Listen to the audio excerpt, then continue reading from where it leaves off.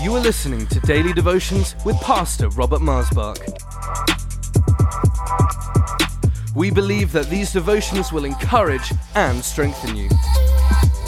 So tune in, connect, and be blessed. For any more information, please visit us online at lifechurchuk.org.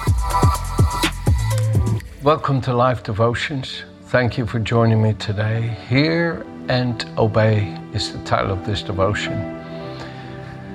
You know, just like speaking is a gift of grace, as the Holy Spirit grants you utterance to speak the words of God, even so hearing is a work of grace, and obeying is a work of grace. In other words, He works within you the willingness and ability.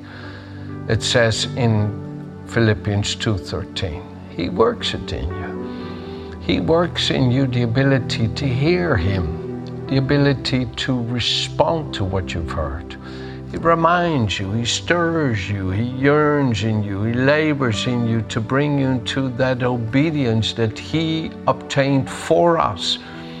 The scripture says in Hebrews 5, in the days of His flesh He cried with many cries and loud cries and many tears to God, who was the only one able to save Him from death, and He was heard because of His godly reverence and learned obedience.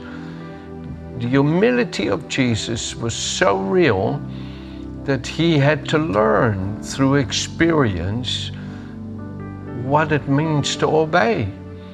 And His obedience was perfect, not only in the action of fulfilling those things that were spoken of Him, but in the nature of His sonship by which He obeyed. It's one thing for you to do what you're told, it's another thing to do it with the right attitude.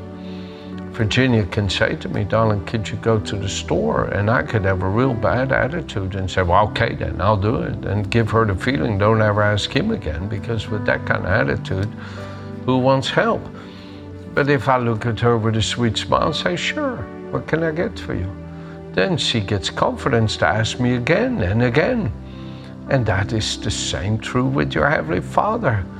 When He speaks to you, when you hear God speaking, which I talked to you about yesterday, and then you begin to act on it, you give the Father confidence. He can ask you again, He can speak to you again. And that's what Jesus meant there in Matthew 13, that He says, to him who has, more will be given.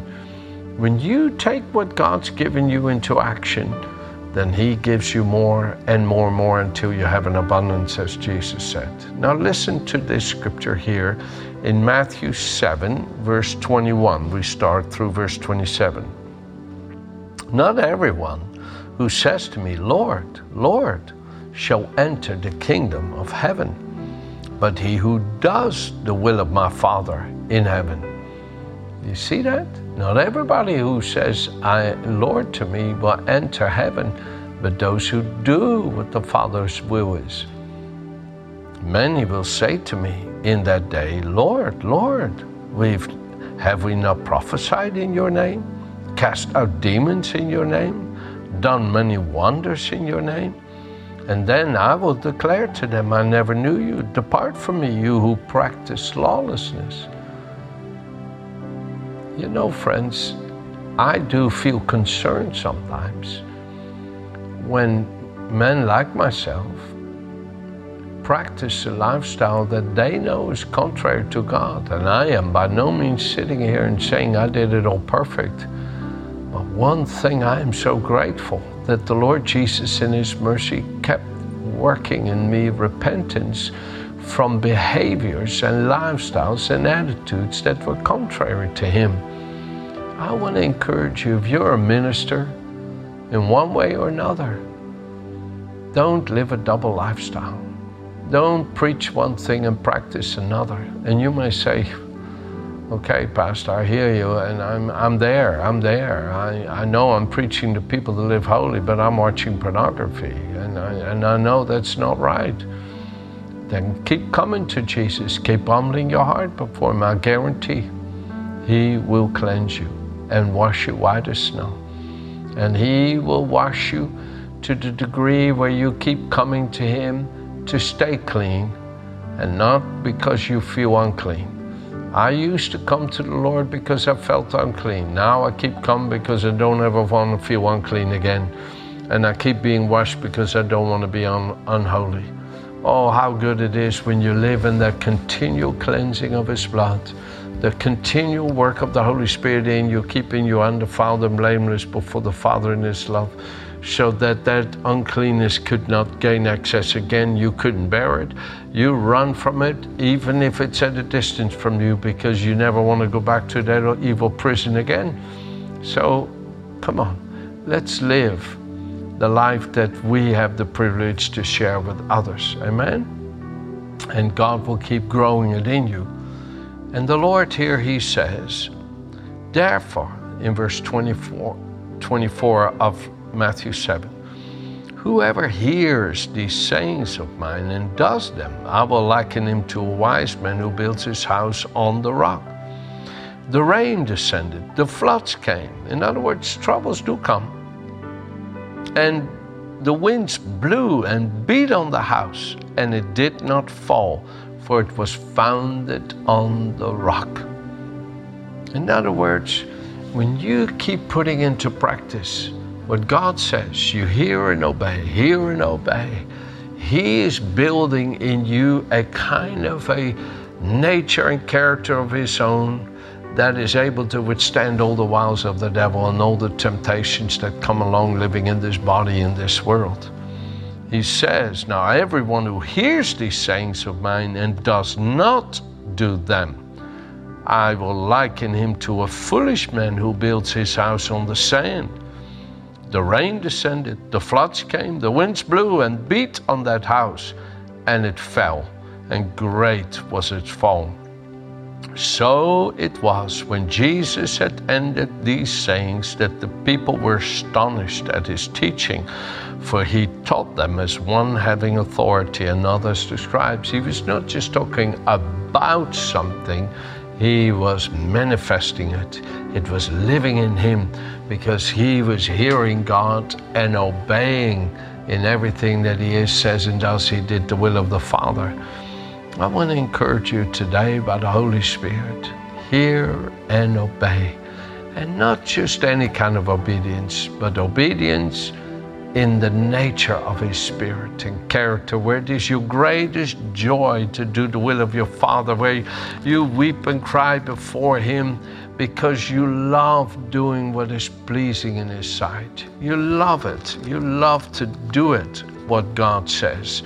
You hunger for it every day, and it's not coming out of a nature of failure. It's coming out of a nature of love that compels you not to live to please yourself, but to live to please Him who loved you and gave Himself for you. Jesus said in John chapter 12, verse 47, if anyone hears my words and does not believe, I do not judge him. I did not come to judge the world, but to save the world. He who rejects me does not receive my words, has that which judges him. The word that I have spoken will judge him in the last day. For I have not spoken on my own authority, but the Father who sent me gave me a commandment, what I should say and what I should speak. And I know that His commandment is everlasting life. Therefore, whatever I speak, just as the Father has told me, so I speak. You know, that word that God spoke is alive. It abides and it lives forever, Peter says in 1 Peter 1:23. That word is living and abiding. Now, look at the side where you are already enjoying the benefit of it, in that you are alive unto God, that you can worship Him in spirit and truth. That's the word alive in you. That you can hear God speaking. That's the word alive in you. You have the hearing of God. That's the word alive in you. You're connecting with, when His word is spoken by His Spirit, you connect with it. It connects with you. That means you're being cleansed. That is the word alive in you. And that word is still active and powerful to help you in the areas where you haven't obeyed yet. And I want to encourage you, go back to the word that God spoke to you that you haven't obeyed yet, where you're not yet in corresponding action to that word, where that word is not manifesting yet in your attitude, in your behavior, in your actions and reactions, in your thoughts, in your ways. Keep coming back to it. That's simply what I do. When I felt my life was not wholehearted, I hate being double-minded. And I know what the Lord said, that the double-minded man is unstable in all of his ways and must not expect he will receive anything from the Lord in James chapter 1. And I hated the guile where I weep with tears of true gratitude and thankfulness for Jesus, but then have a way about me that's contrary to him. That to me is guile. That's deception of the carnal nature. And I would cry to him and say, Lord, I hate this guile in me. I hate this dishonesty. I love you, but then I don't by my actions and attitudes, and I don't want to live this way. I don't want to be double-minded. I don't want to be unstable in all of my ways. And the Lord would give me this simple scripture. And I find for me, and I'm sure the Lord works it in His way in your life, but He just gave me the scripture. Now may the God of peace Himself sanctify you completely, and may your whole spirit, soul, and body be preserved blameless at the coming of the Lord Jesus. He who calls you is faithful, who also will do it. 1 Thessalonians 5:23-24. And I would pray this, my whole spirit, soul, and body. And I would pray it, and then I would get another scripture. I'm just going to talk to you from my heart here. I'd get another scripture, and it's big time underlined. Now also when I'm old and gray-headed, O God, do not forsake me until I declare your strength to this generation. That's a good scripture, but that's not the one I meant to read to you. Hold on, it's coming. Here it is. There it is. Oh, that was Psalm 71, which really has helped me. But this is Psalm 86, both a Psalm of David. Teach me your way, O Lord. I will walk in your truth. Unite my heart to fear your name. I will praise you, O Lord, my God, with all my heart, and I will glorify your name forever. Unite my heart, all my heart. You see, I was struggling with the guile of my nature, the deceitfulness of my nature. I say I love the Lord, but then my behavior was contrary. And I was not wholehearted. I was not fully His. There was still a part of me that loved the world, that was worldly, and maybe it was innocent to somebody else, but it was not innocent to me. I know we all find our devotion to God maybe in measure, but the measure I was able to give to Him was not complete in my spirit, and I felt the jealousy of the Spirit in me, yearning and groaning in me for it to be wholehearted and sincere. And the scripture kept coming, and I would pray it. I prayed, unite my heart, Lord Jesus. Unite my heart to fear you. Unite my Lord. Take away this double-mindedness. Take away this half-heartedness.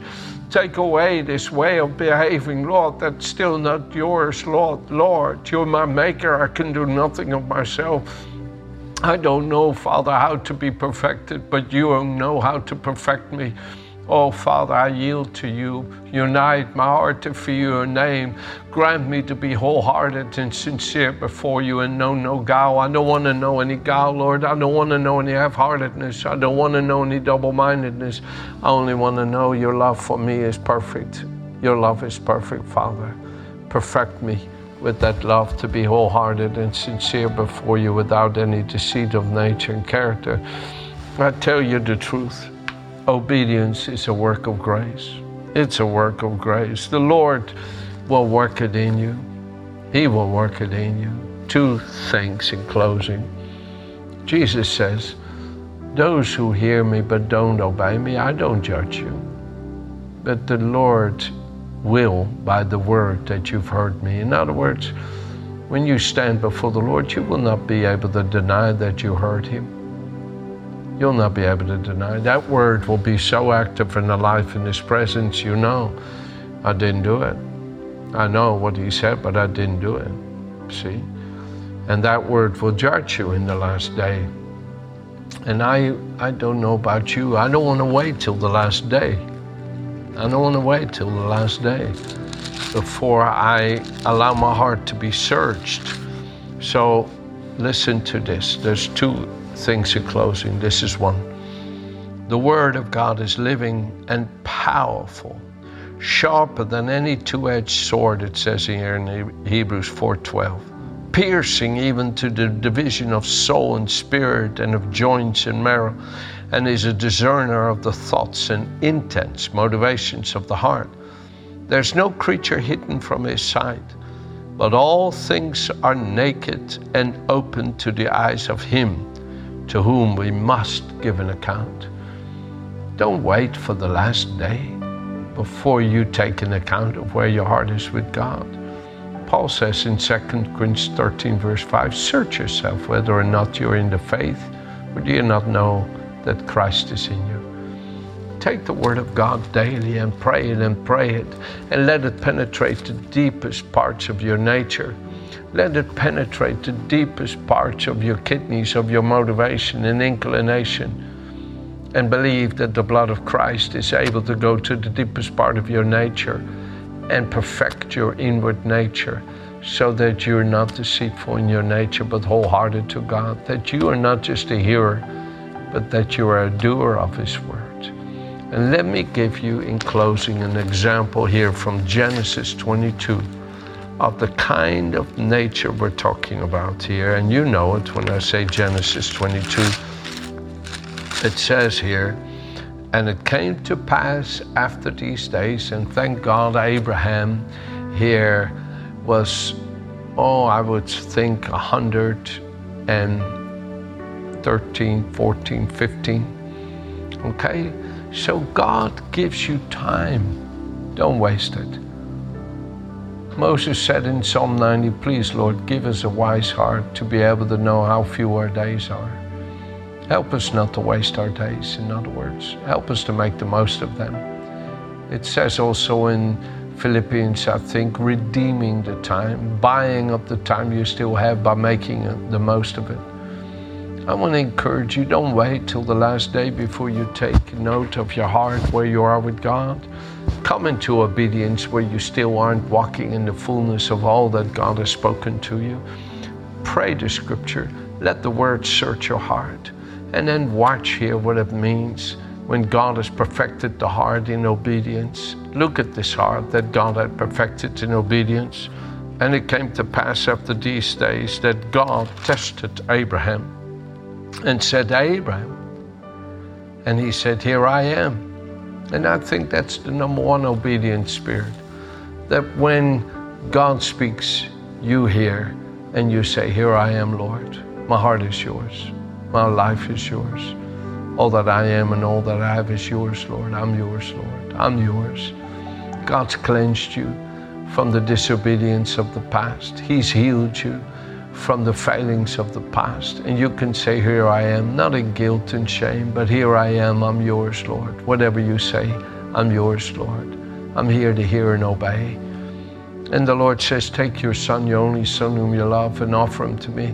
And without hesitation, Abraham did it.